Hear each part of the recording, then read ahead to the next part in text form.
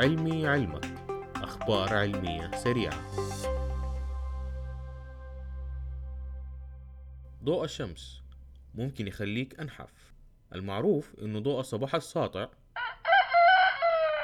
ممكن يقلل من الشهية وبالتالي يقل الوزن. الحقائق العلمية ما أثبتت إنه للضوء تأثير مباشر على الوزن، لكن التعرض لضوء الصباح هو علامة جيدة على انتظام دورة النوم، وهو شيء مرتبط مع الوزن الصحي للجسم. السؤال هنا: هل في علاقة بين التعرض لضوء الشمس والوزن بغض النظر عن انتظام دورة النوم للإنسان؟ للإجابة على هذا السؤال قام مجموعة من الباحثين بتسجيل النظام الغذائي ودورة النوم ل54 شخص بالغ لمدة أسبوع، وارتدى المشاركين أجهزة استشعار ترصد الوقت وشدة الضوء اللي تعرضوا له خلال الدراسة.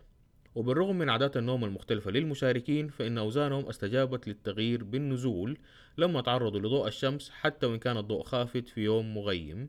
وتم نشر الدراسة في مجلة بلس وان. خلاصة الموضوع كله تتلخص في المثل اللبناني اللي بيقول: نام بكير واصحى بكير وشوف الصحة كيف بتصير. في الختام، لو عجبكم البرنامج والمواد اللي بنقدمها، ياريت تساعدونا في نشرها على تويتر وفيسبوك وواتساب بين أصحابكم ومعارفكم.